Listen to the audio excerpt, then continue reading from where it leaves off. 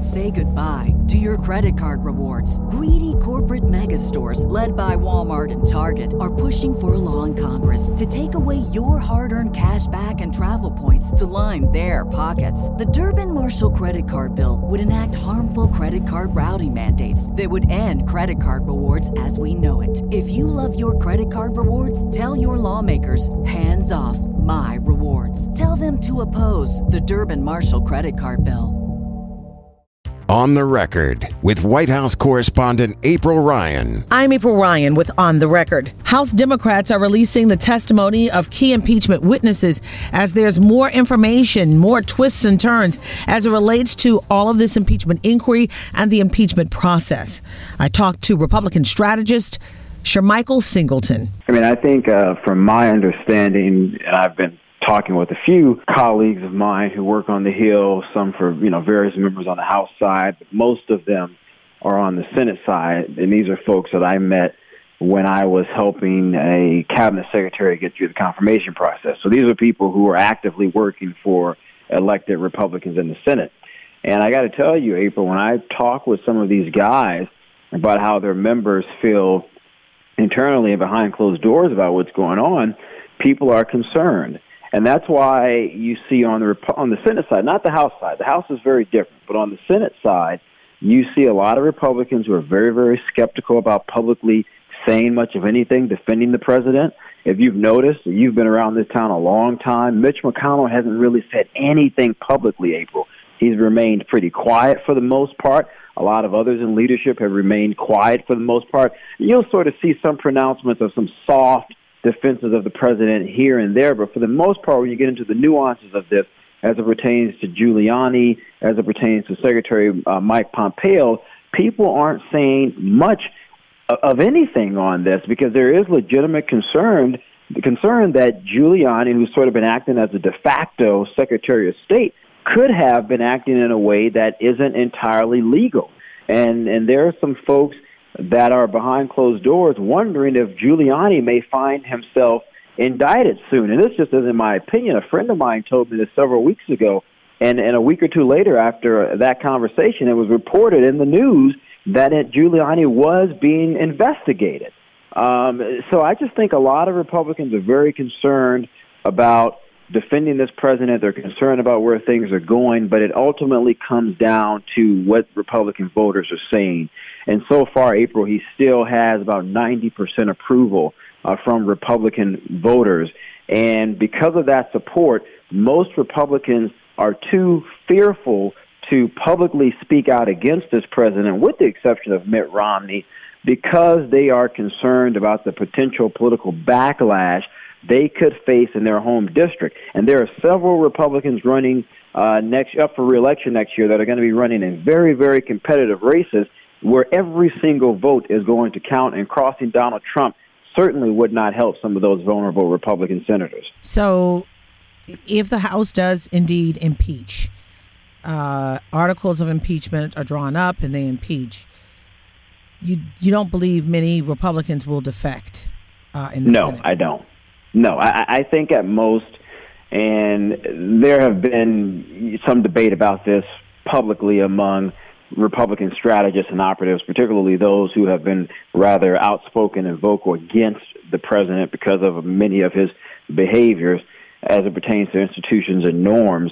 Some believe that you will see a significant number. I don't believe that to be true, at least looking at how certain members have voted in the past when the president has sort of found himself in trouble, although this is a lot different. I think at most you may see 2 to 3 Republican senators possibly voting to confirm, or voting for, rather, I should say, conviction against this president. But even that may be generous because, again, you think about 2020, it's an election year. Mitch McConnell's number one duty, although he's been sort of not speaking publicly out about this, his number one duty is trying to make sure he maintains his leadership in the Senate. And the only way you can do that is to make sure that those Republican senators have strong support from the base, because ultimately it's going to come down to turnout. That's what's going to decide which direction 2020 goes. Not just the White House, but also in the Senate, because there's over 20 Republican seats up for re-election. Democrats have, I believe, only 12. So McConnell's concerned about that. And so when you're thinking about this politically, you may say, you know what the guy is doing is unethical. It may even be illegal. But when you think about it in the political terms, I think that sort of changes the dynamics. And I'm not saying, April, that we should sort of, I guess, subdue our moral and ethical standards for politics. But the reality is, and you know this so very well, that politics is all about self-preservation, regardless of right or left. And politicians want to get reelected. They want to remain in office. They want to maintain their power. And if voting in a certain manner could potentially risk or jeopardize that power, they're not going to do it. And so that's why I'm not confident that you'll see a significant percentage of Republicans voting to convict this president. I think the only way that could change is if you see movement in the numbers by registered Republican voters, and I just don't foresee that happening. There's been nothing this president has done thus far that would lead me to believe Republican voters wouldn't back or support him. I just don't see that happening. So, and lastly, let's get to the election. You have white, college-educated Americans who are pulling away from this president, but you have those white people who are not college educated staying with the president. Do you believe in the straw holes approach or polling that we're seeing today, Joe Biden would beat the president in the swing states? Yep. Does this president have a chance? I think if Joe Biden is the Democratic nominee, I think Joe Biden, coupled with likely an African-American woman, I think that would be a dynamic team. I think those odds would make it incredibly difficult for the president to win, because not only are you energizing the strongest base of support for the Democratic Party, which is African-American women, but you also have an older white statesman who sort of brings that comfortability factor, which I would argue is key when trying to win some of those swing states, Midwestern states, as we know, which are primarily majority white. But you also have some small pockets in those states where African Americans exist that we saw in 2016 did not turn out in the type of numbers they did previously for Obama, for Hillary Clinton. I think having an African American woman on the ticket could likely increase those numbers. Donald Trump in 2016 found himself in a very interesting dichotomy, right? He found himself running against someone, Hillary Clinton, who, despite all of her qualifications on paper, I would argue my side, and I think you would agree with this, we've done a very great job of painting her as this negative character over, 20 years, I would argue. And so I think you have that coupled with the Obama presidency. Usually after 8 years of a party having power in the White House, it's not unusual for the other party to take control. So that wasn't a big surprise to me there, despite all of Donald Trump's crazy and absurd pronouncements. However, I don't think, April, though, that a dichotomy that existed in 2016 will exist in 2020, unless Democrats choose such a polarizing candidate that it plays into Donald Trump's hands. But you look at the margins by which he won in places like Michigan, places like Pennsylvania, places like Ohio, Wisconsin. He did not win by very large margins. You're talking about 10,000 votes in some states, 44,000 votes. When you break that down into percent, that's like 2, 3, 4%. Not healthy margins for someone who's looking to run and win with a strong victory. Now, the only thing that sort of benefits him is the economy. And I know typically, there's an old saying by James Carville, it's the economy's stupid. If the economy is great, typically a president will be reelected. That's sort of been the history for the past 100 years.